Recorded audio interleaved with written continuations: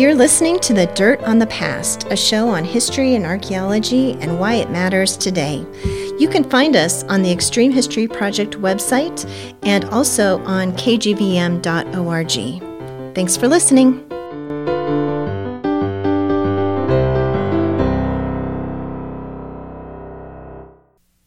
Welcome to The Dirt on the Past from the Extreme History Project and KGVM Community Radio. Whether digging up a site or dusting off the archives, we bring you some of the most fascinating and cutting-edge research in history and archaeology and discuss why it matters today. Join me, Nancy Mahoney, alongside co-host Crystal Alegria, as we converse with anthropologists, archaeologists, and historians about how they bring the past alive. Welcome to this week's edition of The Dirt on the Past. I'm Nancy. And I'm Crystal. And we're the co-hosts of this program. This week, we are at the Extreme History Headquarters speaking via Zoom with Joe Watkins about his career as an archaeologist. Welcome, Joe. Thank you. I'm excited to be here. Great. Thank you. I'm glad to be here. It's an exciting time for everybody, and I wish I could be in your studios in beautiful ice cold Montana, but I'm having to, tough it out here in Tucson, Arizona. Oh, Joe, we wish we were there with you in Tucson. Yes. So, yeah, unfortunately, but this will work for now. It's a little chillier here in Montana and a lot more snow on the ground than I'm sure Tucson has at this time of year. So we're a little jealous of you, Joe, being in the warm climates of Arizona. Well, welcome, Joe. I'm so excited you're here with us today. And I just wanted to start off by introducing you. And, you have such a varied and long career that we could spend the entire hour reading your bio. So I've cut this down quite a bit, but there's a lot more than what I'm just going to say now. Dr. Joe Watkins is a member of the Choctaw Nation of Oklahoma. He retired from the National Park Service in 2018, congratulations, Joe, where he served as the American Indian Liaison Officer, Supervisory Anthropologist, and Chief of the Tribal Relations and American Cultures Program in Washington, D.C. He was the director of the Native American Studies Program at the University of Oklahoma from 2007 to 2013, and an associate professor of anthropology at the University of New Mexico from 2003 to 2007. His study interests concern the ethical practice of anthropology and the study of anthropology's relationship with descendant communities and populations, including American Indians, Australian Aboriginals, New Zealand Maori, and the Japanese Ainu. Am I saying that right? Ainu? Okay. His current research is helping the Ainu of Hokkaido, Japan, use indigenous archaeology to increase their cultural time depth. Joe also currently serves as the president of the Society for American Archaeology. All right, so Joe, we first want to begin, I like to begin at the beginning. I'm always interested in how people got to where they are. So my first question is really about asking you to go back in time, maybe to the late 60s, early 1970s. What is it then that drew you to study anthropology and or archaeology in school? And I'm curious when it occurred to you that you might make this a career, and if at the time you were perhaps one of the only or few Native Americans that were entering into those disciplines. Just tell us a little bit about what that was like and how you made those decisions to become an anthropologist. Sure, Nancy. Well, I first got interested in archaeology when I found an archaic 6,000-year-old projectile point on my family homestead in southeastern Oklahoma. I showed it to my grandmother, who spoke Choctaw but did not speak English very much. And she translated through my cousin, who was bilingual, that the projectile point wasn't part of the Choctaw history, but it was part of the unwritten history of the people who lived in that area before the Choctaw came in. So I took that at that time. I recognized that unwritten history was important my grandmother also pushed the idea that we had to remember that unwritten history because it was part of, basically people's past. So at the age of 10, I got interested in what I thought archaeology was going to be. I was primarily wanted to be a paleontologist and go to China and work with Roy Chapman Andrews uncovering dinosaur egg nests, but that didn't quite turn out that way. So when I got to high school, and really in 1968, I guess my junior year of high school, I got interested in archaeological surveys and actually volunteered to be on a survey in East Central Oklahoma, and didn't find any archaeological sites, didn't find any projectile points, but it got me interested in the stories that archaeologists tell. So went to the University of Oklahoma, got my bachelor's degree there, spent the summer between my junior year and senior year in Europe. I got to work with Francois Borde, a major archaeology professor at that time. And that really got me even more interested in working about the stories that archaeology could tell us about the past. As you said, Nancy, there weren't many people in archaeology, or there weren't that many American Indians in archaeology at that time. In 1969, when I went to the University of Oklahoma, a very important book was published called Custer Died for Your Sins by Vine Deloria Jr. Yes. And that book really had an impact on me in that it forced me to look at the practice of anthropology and archaeology on the peoples whose history was being studied and written about. And that ultimately is what led me to really get involved in Indigenous archaeology and working with Indigenous peoples around the world.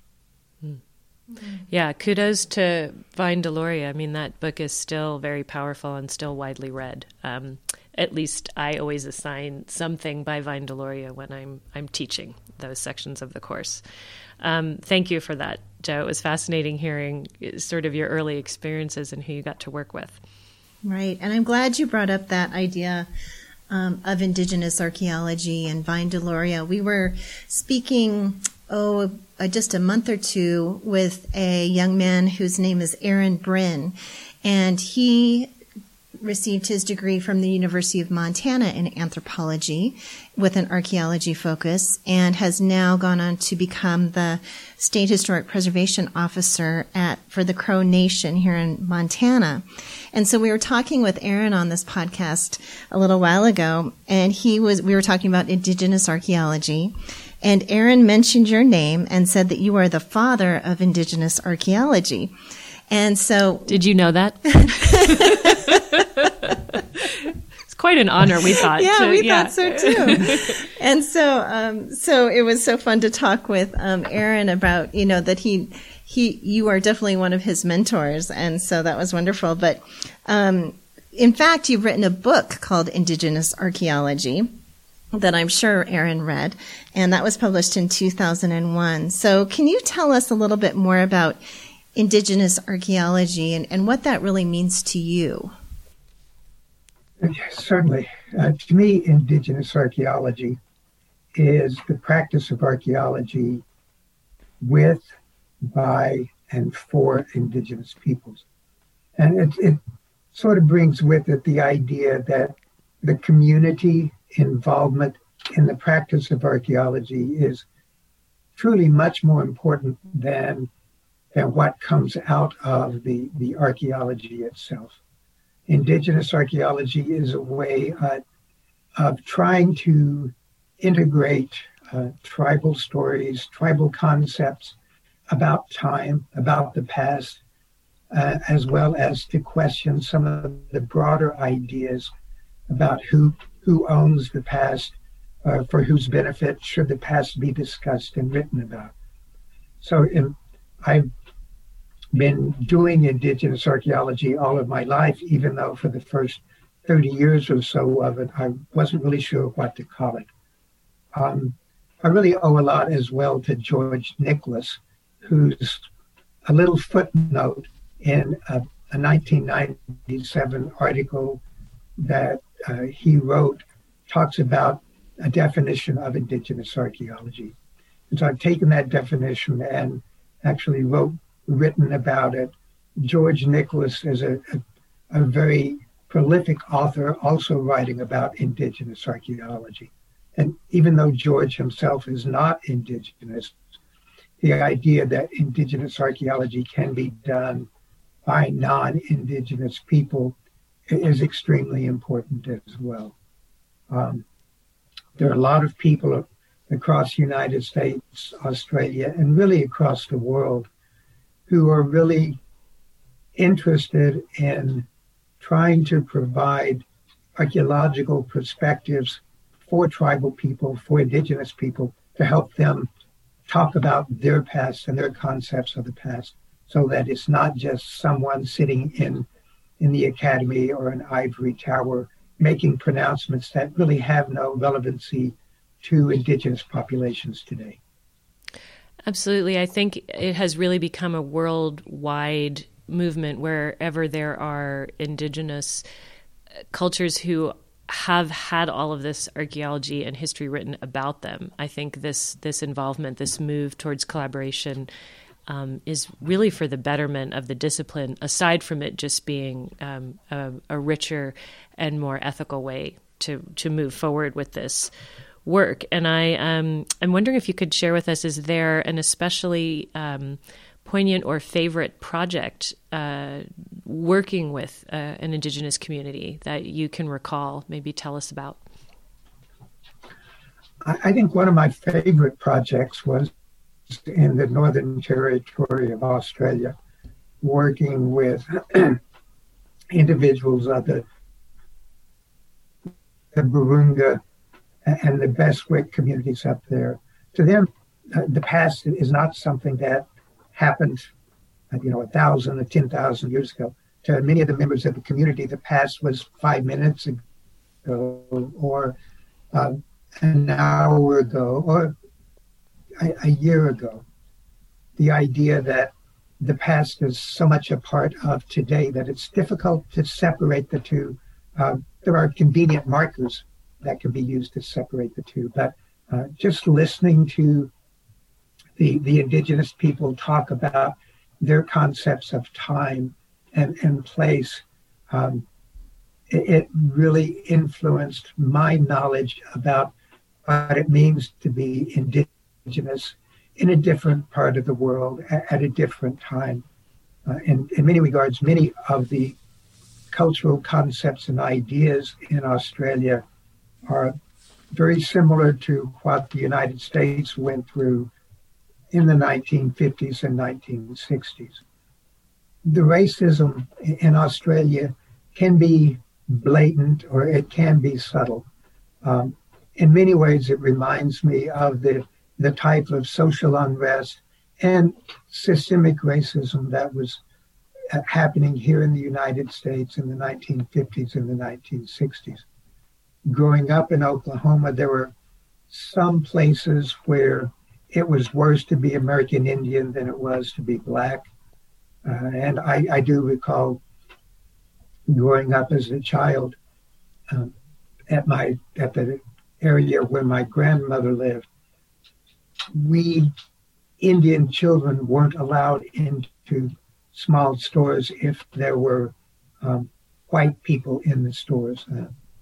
Some of the people felt ill at ease with us in the stores because they were afraid we might start either begging or stealing or whatever. So we had to wait our turn. And that was a subtle bit of racism that I encountered. But many of the Australian Aboriginal people in the Northern Territory experience much worse than that every day. Mm-hmm. Well, I wouldn't say that's a subtle amount of racism. That's right. That's awful. Right. I I'm so glad you were able to have that experience, though, in Australia. When I teach a section of my anthropology course about Aborigines in Australia, when we're talking about linguistics, it's super interesting that you mentioned this concept of time is really different, because just the little bit that I know is that so much of the way that they think about time and express and talk about it is encoded in their language. And so much of it is also tied to place. And it's such a very different way of tying time and place to the landscape. And one of the things that always amazes my student is that in several of the dialects among Indigenous Australians, there's no words to talk about spaces and places that center the body. Everything is referred to, the way you talk about time has to do with directionality, so that if they're going to talk about you're at a picnic and maybe there's an ant crawling up your leg, they would say to you, there's an ant crawling up your southeast leg, because everything is so tied into the cardinal directions. So when they would have Aborigines lay out pictures in order from early to late of, say, someone aging from boyhood to manhood, or a small crocodile growing over time, or an unripe banana becoming ripe, and then they would lay it out always from east to west. So it wouldn't be from right to left, or if you were a Hebrew speaker, or left to right, like we conceive of time. And so this idea of time and it's tied to sort of the landscape. There's this sort of ensoulment, and embodiment of all of that. So it's so hard to imagine an archaeologist with their scientific perspectives really honoring that very different way of understanding the world and the remains, unless you're really trying to incorporate an Indigenous perspective. So I can only imagine you must have had some pretty amazing experiences with other groups of people. It was very nice indeed. And, in subtle ways here in the United States, we have a directionality. We talk about back east, up north, down south, out west. And when we talk about time, we kind of consider time behind us, the future in front of us, and contemporary time around us. So we have some varied concepts of time, but for Western cultures, time is very much a linear system. Very much a linear, and for many other cultures, it's more like a spiral and can fold in on itself. So it's fascinating to think about. One of the other things that you've done in your career is some experimental archaeology. And Crystal and I were wondering if you could talk a little bit about that and how it may relate to your views on Indigenous archaeology and just in general broader efforts to bring a wider variety of perspectives to the discipline. So maybe you could talk a little bit about experimental archaeology and how you've used it to better understand the past. Well, certainly. To me, experimental archaeology has always been about looking at the technologies that various peoples of the past used, whether it was the Paleolithic archaeology and the reduction systems that they might use to create bifaces, or blade technology. It was also the idea of being aware of the materials that people used in order to survive and to continue on from day to day or year to year. One project I did back in 1977 was I dug a pit house in Taos, New Mexico. It was 12 foot in diameter, 8 foot deep.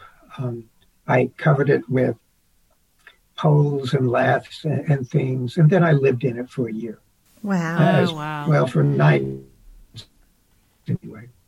That must have been an amazing experience. I think original dissertation topic. Okay. I feel like you're taking experimental archaeology to a whole new level, really, Joe, that would be hard for other people to match up with.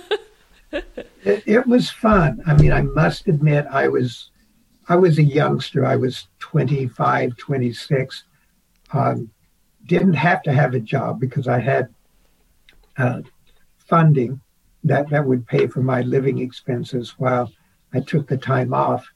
And I was really interested in looking at how the basket maker populations of northern New Mexico interacted with the light that they were able to get coming in through the hatchway on top in order to make pottery, to grind corn, to make projectile points.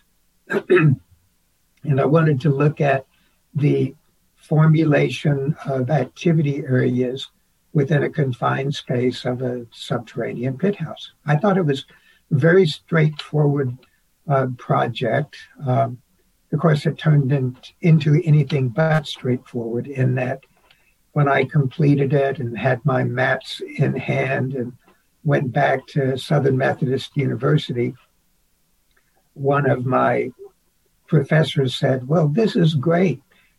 So if you can find like 45 or 50 pit houses that have the same level of mapping, then we should be able to turn this into a dissertation somewhere down the line.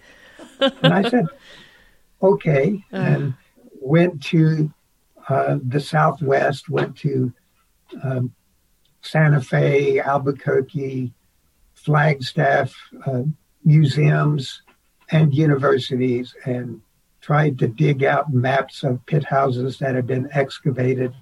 I came up with six pit houses that had been excavated and piece mapped with the materials on the floor. So my professor said, well, okay, now what are you going to do?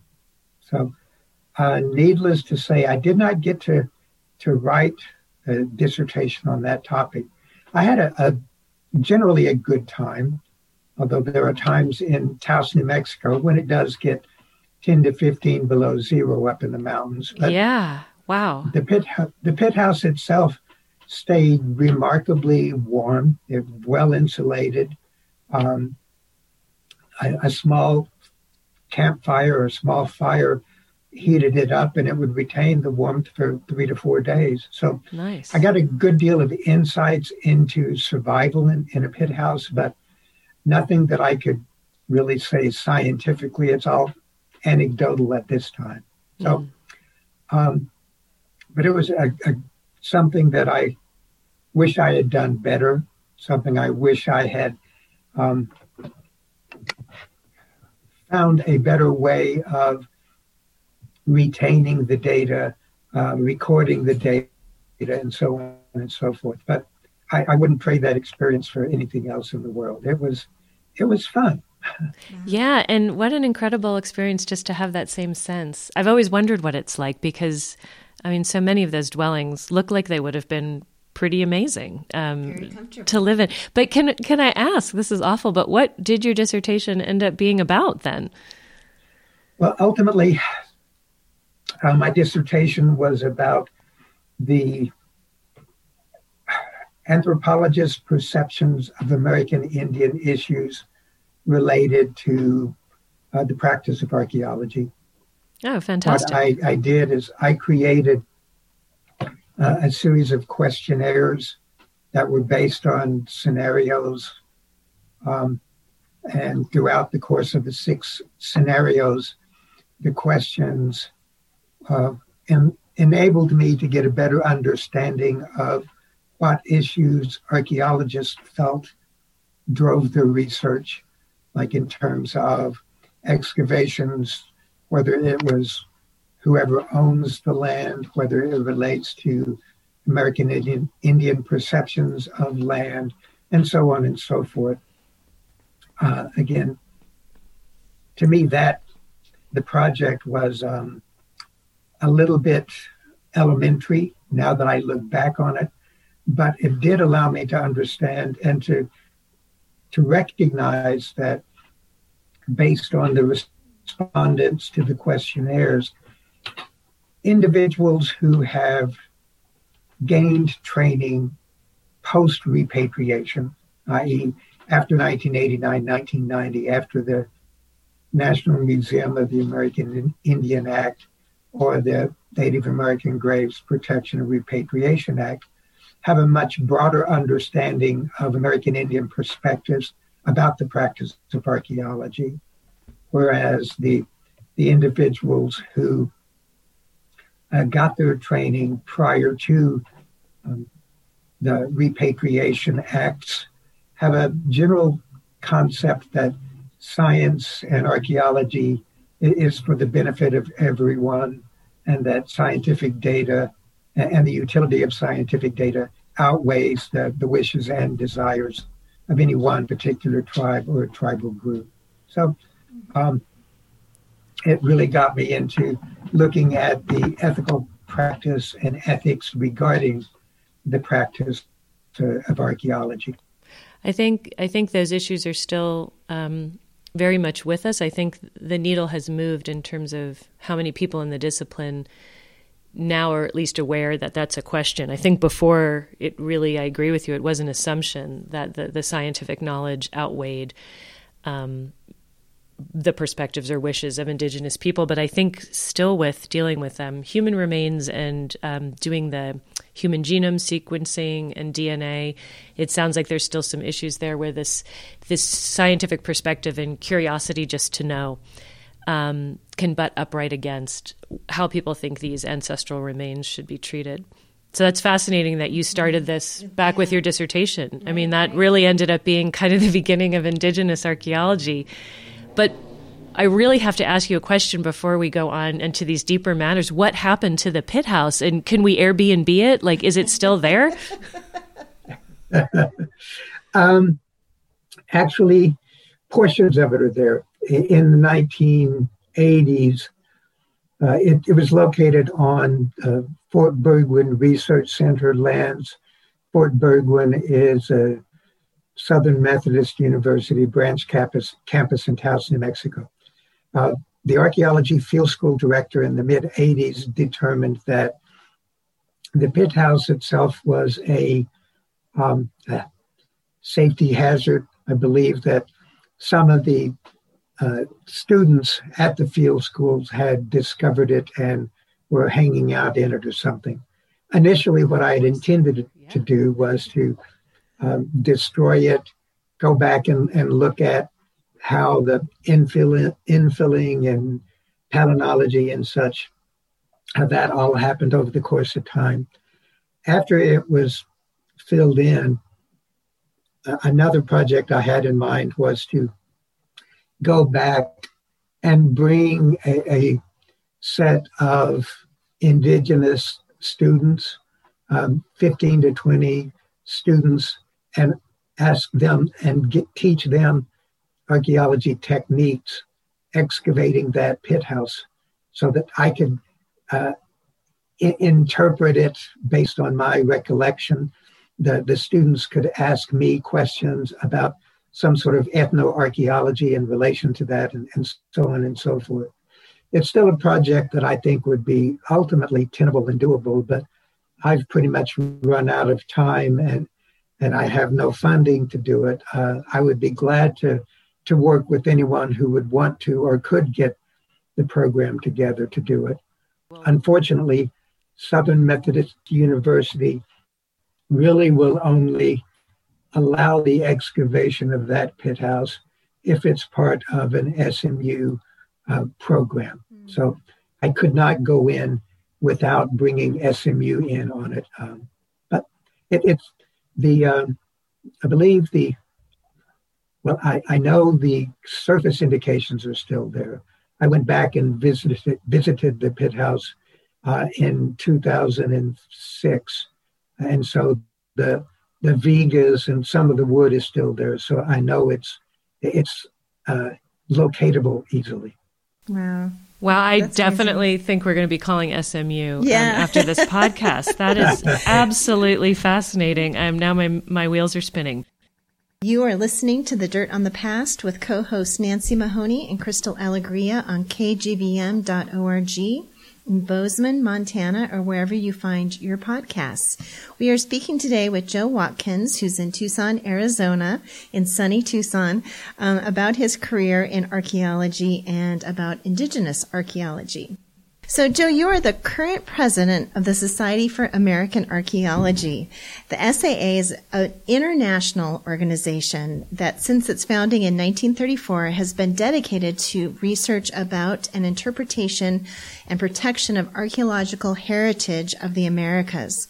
With nearly 7,000 members, it's a very large organization. The SAA represents professional and avocational archaeologists, archaeology students in colleges and universities, and archaeologists working at tribal agencies, museums, government agencies, and in the private sector. SAA has many members throughout the United States. I usually am a member. I don't know if I currently am, but I often am. And they have members around the world as well. It's a pretty big deal to be the president of this large organization. And so are you, Joe, the first Native American president of the Society for American Archaeology? Not really, actually. The very first president of the Society for American Archaeology was Arthur C. Parker. He was of tribal descent. His father was, what tribe? I've forgotten. His father was tribal, his mother was not. And so in that regard, the local tribe did not consider him Seneca, I believe. I mean, I'll have to find out exactly what his tribal affiliation was. But he was an archaeologist in the 1920s and 30s that worked with the many archaeologists in the northeastern United States. So he was the very first president of the society. And the society now currently has a scholarship for Native American students for training in archaeology named after Arthur C. Parker. So we've continued to recognize his legacy and the fact that the society was built by and started by such a illustrious tribal member, as it were. So I am actually the second president of the society who is a tribal person. So that's great. I kind of tell people that it's unfortunate that it took 85 years to get a second one in place, but it's good actually that the society and the society's membership recognized that they felt that I could help lead the society in one way or another. So I feel very highly honored to be its president at this point in time. Joe, do you think you've brought a different perspective as president than maybe other presidents since there hasn't been another Native American in 85 years? I think I do in some way, just in terms of my way of communicating and interacting with people, for one. I'm not a real forward-thrusting person. I'm a little bit more of an individual. I don't have an extremely strong personality to say, this is the way it's going to be because this is what I say. And so we do listen. We do have a great deal of communication. We do try to reach consensus about important issues. In many ways, I feel it very good that the majority of the issues that American Indians are concerned about, the society has dealt with over the course of the past 20 or 30 years. I think one thing that we are doing now is looking at updating the statements that the society has made in relation to the treatment and display of human remains in presentations or in our publications, as well as trying to get more involvement of Native American communities within the archaeology discipline and the archaeology enterprise. We are bringing, this is the first year that formally the society is bringing a land acknowledgement to its annual meetings, recognizing the traditional owners of the indigenous lands upon which we are meeting and which we will be meeting in the future. So Um, I can't lay claim that these are all the things that I am bringing to the society, but I feel very glad to recognize the fact that they are happening while I am its president. So it's kind of, I don't know, I'm hoping that I'm not the last president with tribal blood for the SAA. We do have board members who are extremely qualified to be the next president, and board members, committee chairs, committee leaders of tribal descent and tribal members who are very qualified to be the next president. So I'm just hoping it doesn't take another 85 years for it to happen.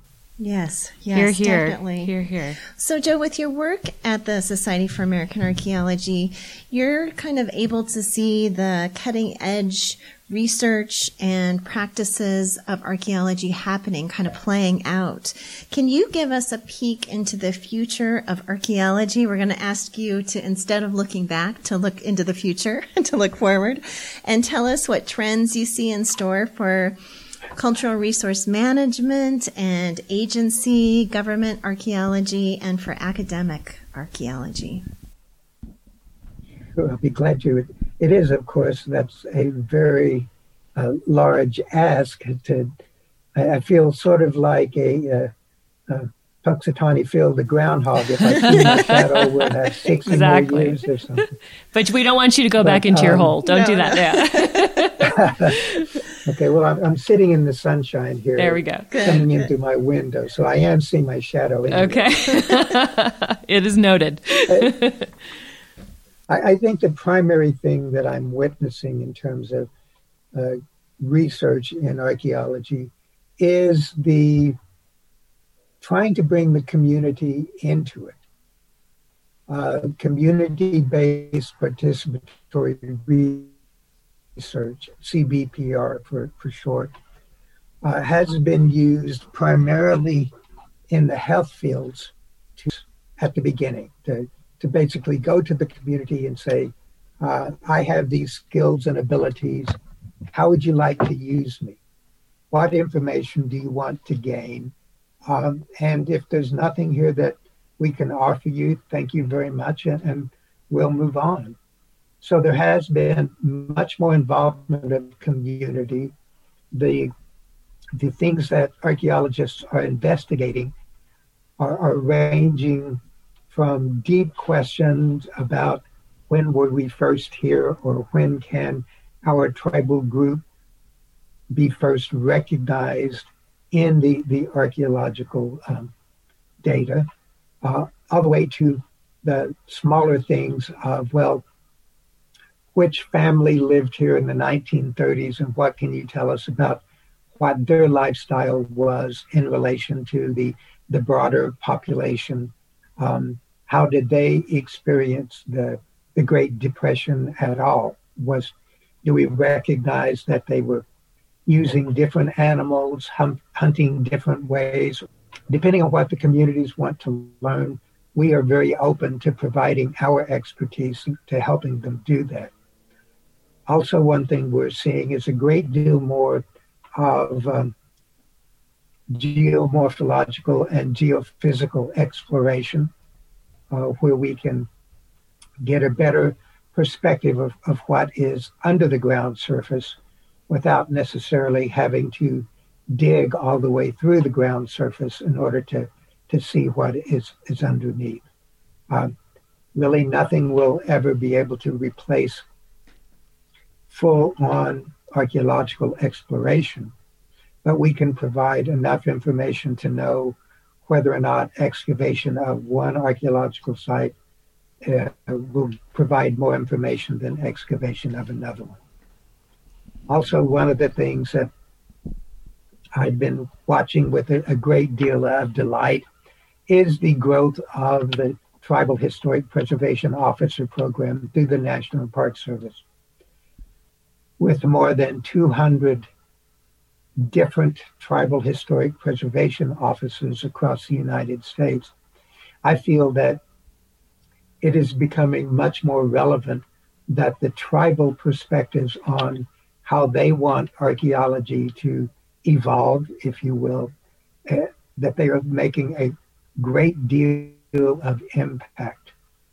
If you look that there are only 50 state historic preservation officers, the tribes represent 4 times as many officers. Truly not as much land protection, land coverage, or land ownership, if you will. But the tribes can actually have a major difference in how archaeology plays out over the course of the next 50 years through the THPO office system. That's wonderful. Joe, I have kind of a longish sort of question I'm going to ask you, but part of it is because I'm going to be quoting you back to you. When I wrote a prospectus for my dissertation at MSU, you were one of the people that I quoted and put in there. And so part of what I quoted has to do with this discussion of, for me, archaeological remains, who they belong to, how they become property, and sort of the weird quirks of archaeology in the United States. So I had come across an article in the SAA record in November of 2015, and it was about the pros and cons of consulting with collectors. And Bonnie Pitblato and Michael Schlatt had gathered some people together, and people had written up, and you were one of the contributors. When I was starting out in graduate school the first time around a while ago, we were not encouraged to talk too much to collectors because the thought was that archaeologists could inadvertently encourage the destruction of archaeological sites by talking to collectors and encouraging them, or that we might inadvertently authenticate artifacts that were illegally or unethically obtained. And there's been a recognition lately that there are some collectors who really approach the archaeological record sort of as an avocational archaeologist, and that we owe a lot to some, especially in terms of the Paleo-Indian, the very deep past, and just being able to know where those sites are and share that data. But as part of that debate and in your contribution, I quoted you because when you were asked to weigh in about the pros and cons, I really was struck by your answer and the whole other discussion that it opened up, which is, I said, Watkins' response amounts to a substantial critique of the debate itself, because you're questioning whether, quote, heritage should belong to the entire nation, this idea that it belongs to everybody because it's science, should it belong to the descendants of those whose culture originally created the material, or to the highest bidder. And for me, this question was really related to, in the United States, what goes back to the Antiquities Act of 1906.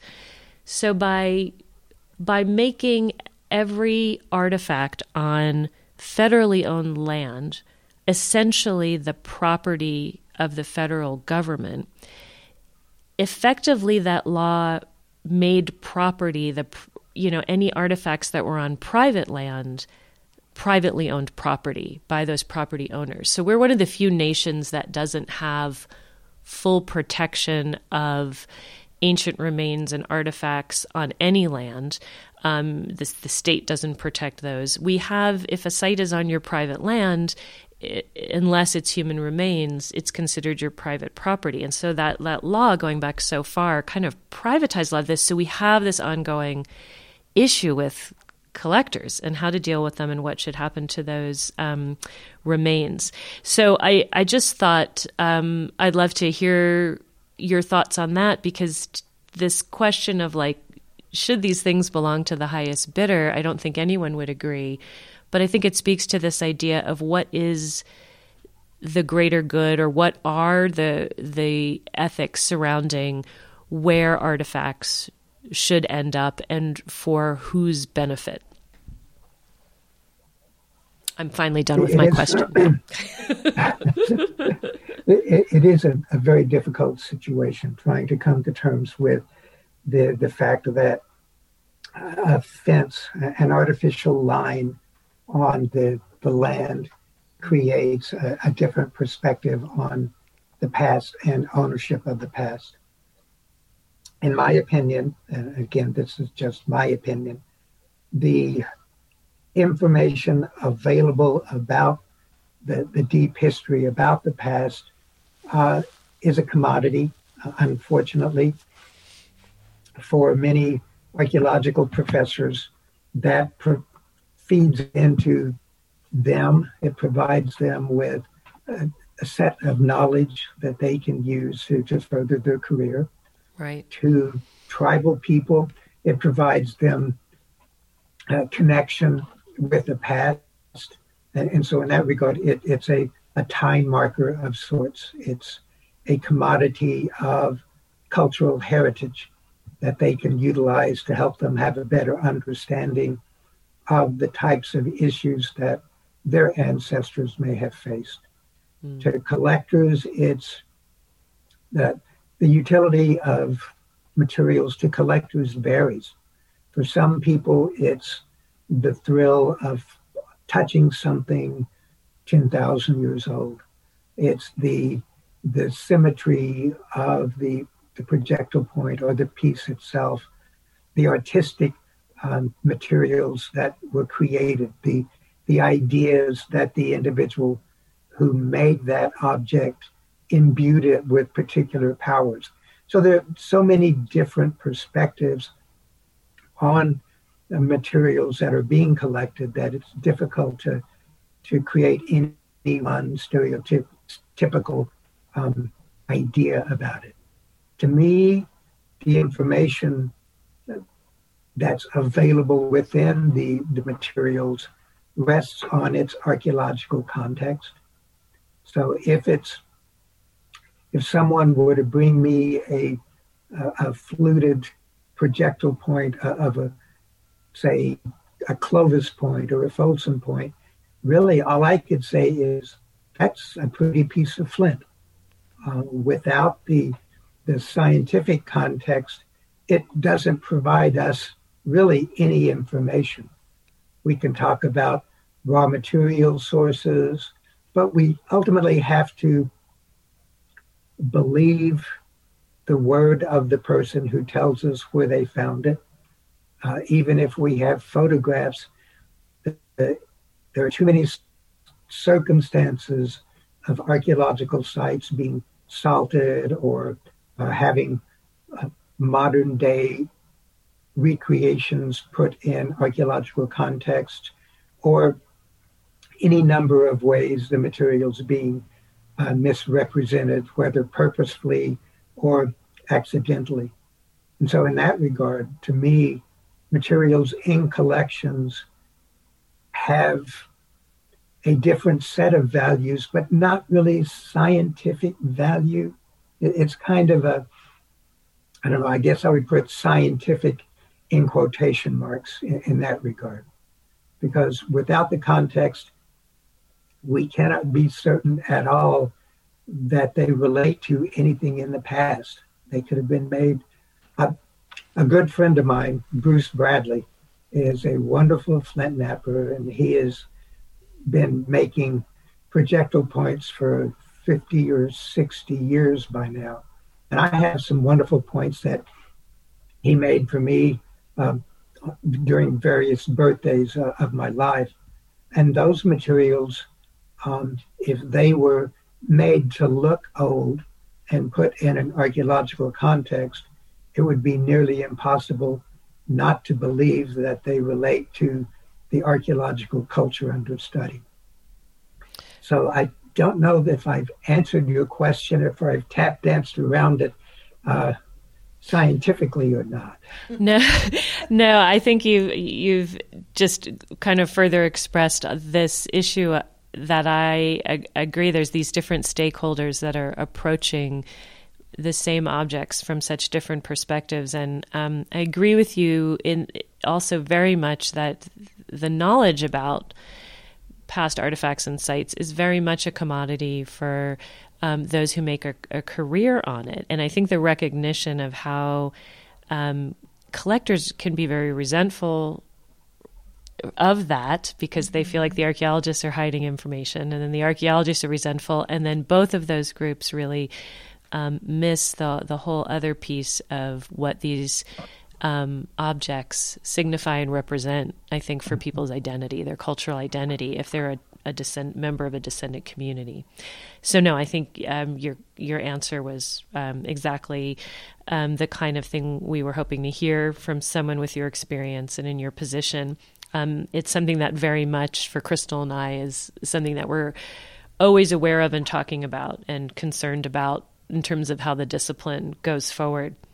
And just to pivot here, the Ainu in Japan, there's not a lot of protections the way I understand it. They're an indigenous group of people that the Japanese colonized, I think, during an imperial phase in the past, and they have not had a lot of protections of their indigenous cultural remains. And so because you've worked with them, I was wondering if you could just give us a little peek into what that project was like, what that's about. Sure, I'll be glad to. I first got involved with working with the Ainu in 2007, shortly after the Japanese government actually passed their law, which said basically that the Ainu were the Japanese indigenous population. The majority of the Ainu live on the northern island of Hokkaido. Hokkaido is where the Japanese go to get good sushi.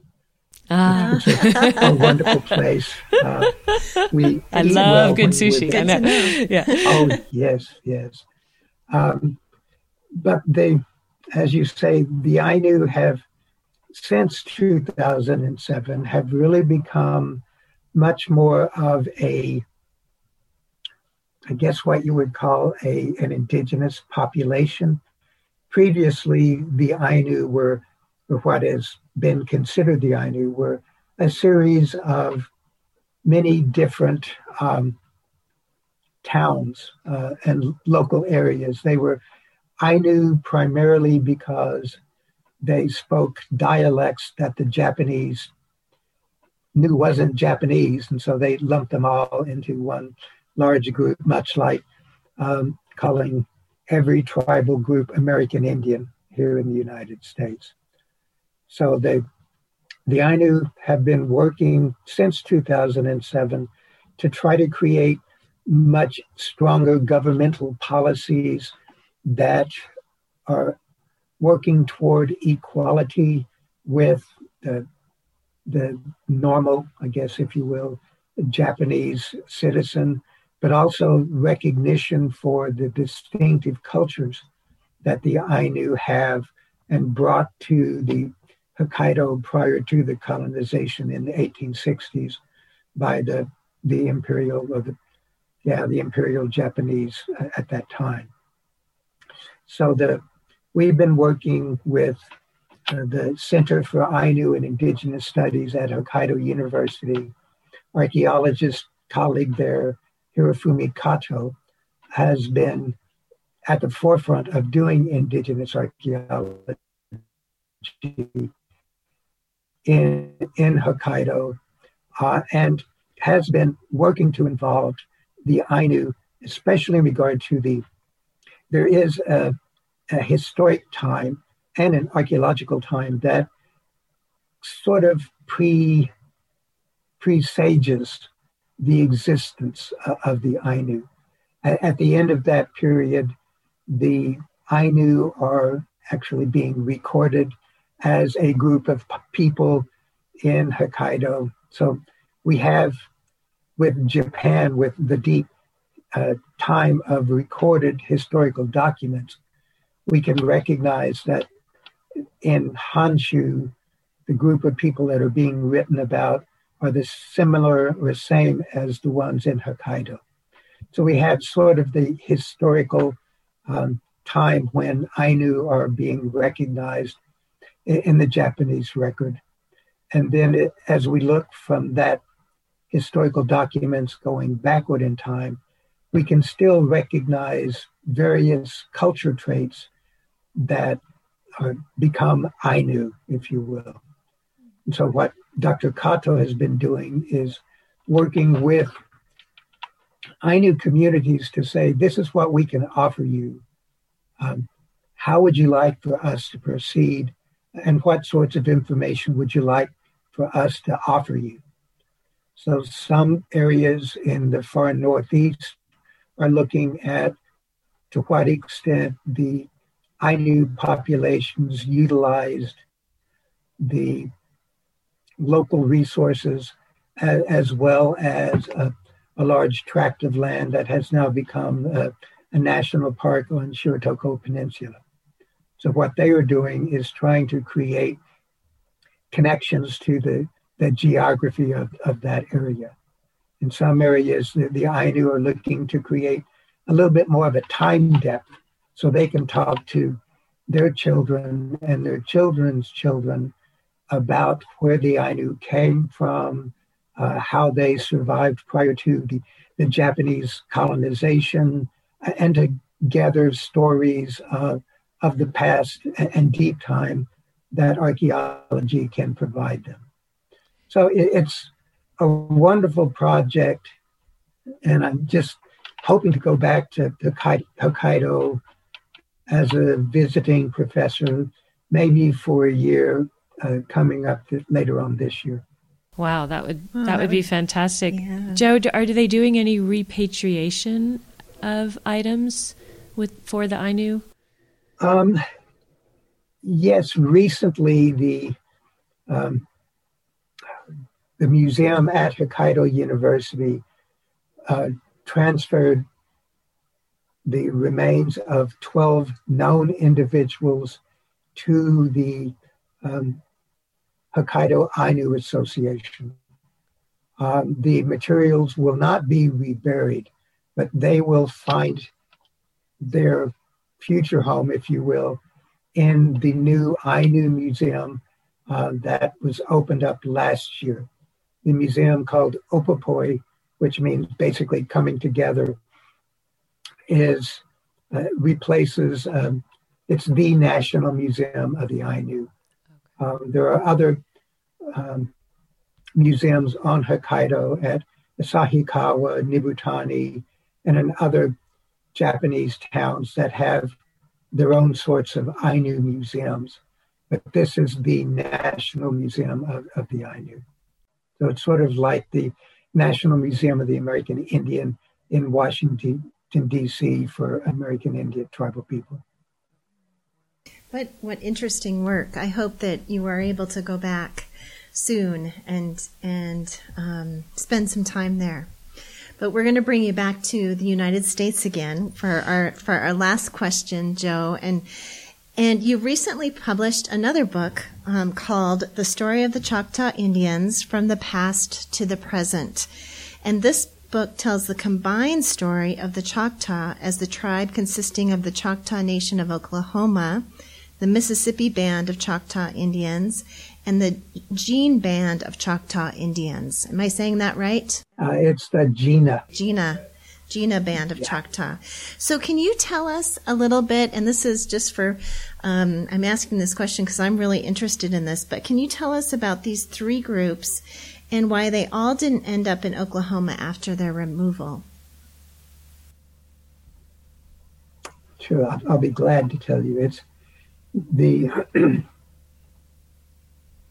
the 1830s, when Andrew Jackson determined that it was necessary to move the tribal members out of the southeastern United States for two reasons. One, to get them away from the harmful effects of the white settlers. And the second reason was to get more land for the white settlers in the southeast to take advantage of the plantation capabilities that the land in the southeastern United States offered for economic growth, cotton and so on and so forth.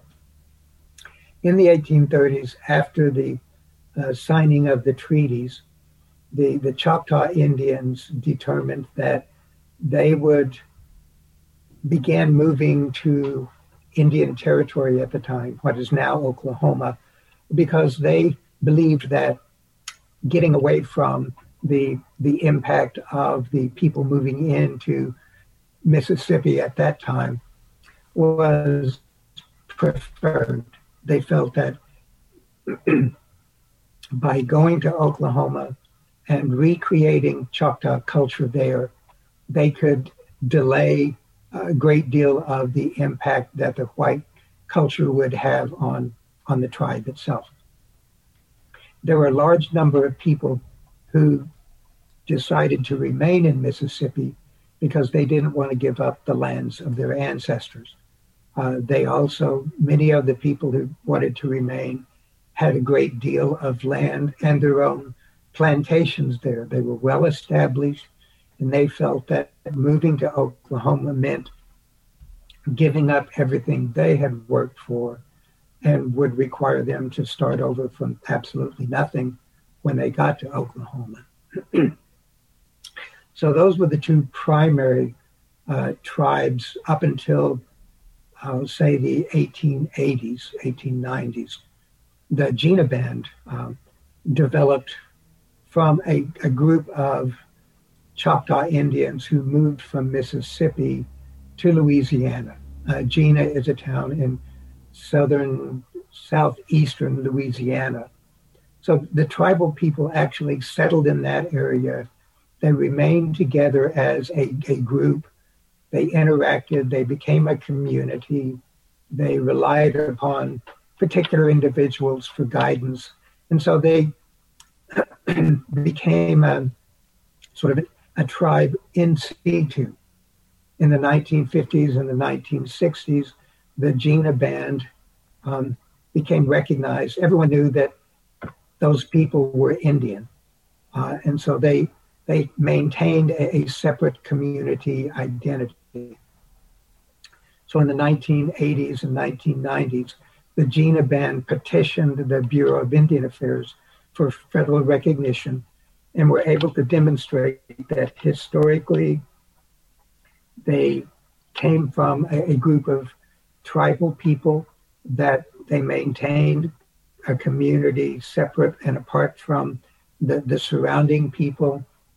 They maintained a system of governance and so on and so forth, and met all the requirements of federal recognition. So the tribe was federally recognized. I'm sorry, I can't remember offhand the date that they received federal recognition, but they were able to become a federally recognized independent tribe, separate from the two other Choctaw tribes. The Choctaw tribe of Oklahoma considers the Mississippi Band of Choctaw Indians the traditional band, because they stayed in Mississippi. They actually gave up federal tribal citizenship in order to stay in Mississippi, because Mississippi said, if you're Indian, you can't be here. So they gave up their tribal citizen and became Mississippi citizens.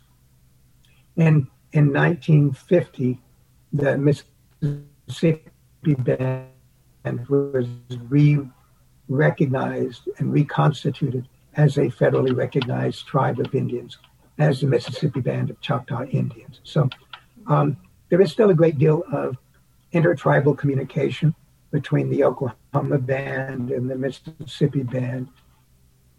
There's not as much interaction between the Gina Band and the Oklahoma Band, but I think much of that relies on the fact that the Gina Band is much smaller, and I don't believe there's been as much direct outreach, at least from the Oklahoma tribe of Choctaw Indians, with the Gina. They all share a great deal of deep history, all the way back to, early Mississippian or early tribes from 1,000 to 2,000 years ago. So we all consider ourselves brothers and relatives in one form or another. Okay. Well, thank you for that. That's so fascinating. I'd love to read that book. I'm going to have to pick it up and read that one as well. And we can link that on the site when we post this podcast. Yeah. Joe, you've been so generous with your time and all of your knowledge and sharing that with us. And it's been absolutely wonderful talking with you today. Thanks so much for taking this time out of your afternoon. Yes, thanks, You're Joe. Very welcome. You're very welcome. I appreciate, and it is such an honor to be considered to be on your podcast. Podcast worthy. Well, you definitely, wow. Yeah. This is a 4-star show, so yeah. 5-star. 5-star. Sorry, I didn't know there were 5. Yes, we're definitely a 5-star, and you're a 5-star guest. So yes. Well, thanks, Joe. That makes me even more honored. Yeah. Oh, good. You'll get your lapel pin in the mail. Yeah. Well, thanks. I will wear it with pride. Oh, good. So, Joe, are the Society for American Archaeology meetings going to be online or virtual in this coming year in 2021? Yes, the Society for American Archaeology meetings will be held all virtually this year. They will be held on April 15th through the 17th. Much reduced registration. One will have to be registered for the conference in order to be able to participate. But the symposia will be, we will be able to have 30 minutes worth of discussion during the symposia. We will have the poster sessions. The poster sessions won't be live, but you'll be able to interact with the presenters through the poster sessions, and they will be able to get back and forth. It's sort of asynchronous, but you will be able to communicate with the poster presenters. We know that other groups like the European Archaeological Association or the European Association of Archaeologists have had virtual meetings. They are definitely not as good as face-to-face meetings, but we are still trying to offer the opportunity for scholars to present their latest research, to listen to other individuals present their research, and to actually interact in one way or another, so that we're not just spending our times trying to find something to watch on the internet or on cable TV. Right. Well, it's a kind of a nice option. It's a very accessible option for people to, if they are interested in learning more about the SAA. This is a great way to interact with a conference of archaeologists and scholars talking about archaeology in the Americas. So I encourage everyone to go out there and go to the website saa.org and find out more about it. Conference coming up April 15th through 17th. There's always fascinating papers, and so it's a great way to get to see some of that if you have never seen it before. So thank you so much, Joe, and thanks to all our listeners out there for joining us today as we spoke with Joe Watkins about archaeology, Indigenous archaeology, the Society for American Archaeology, and his views on the future of archaeology. Wow, that's a lot of archaeology, isn't it? You should definitely check out his book, Indigenous Archaeology, American Indian Values and Scientific Practice. And thanks for listening today, and we hope you can join us again to find out more about the Dirt on the Past. If you're enjoying the Dirt on the Past, make sure to subscribe so you don't miss an episode.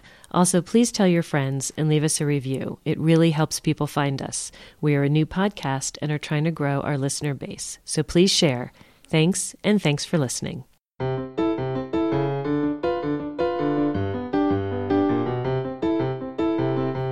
You've been listening to The Dirt on the Past, a podcast of the Extreme History Project and Gallatin Valley Community Radio, KGVM. To hear more episodes, visit our website at theextremehistoryproject.org. Thanks for listening, and until next time, keep searching out the dirt on the past.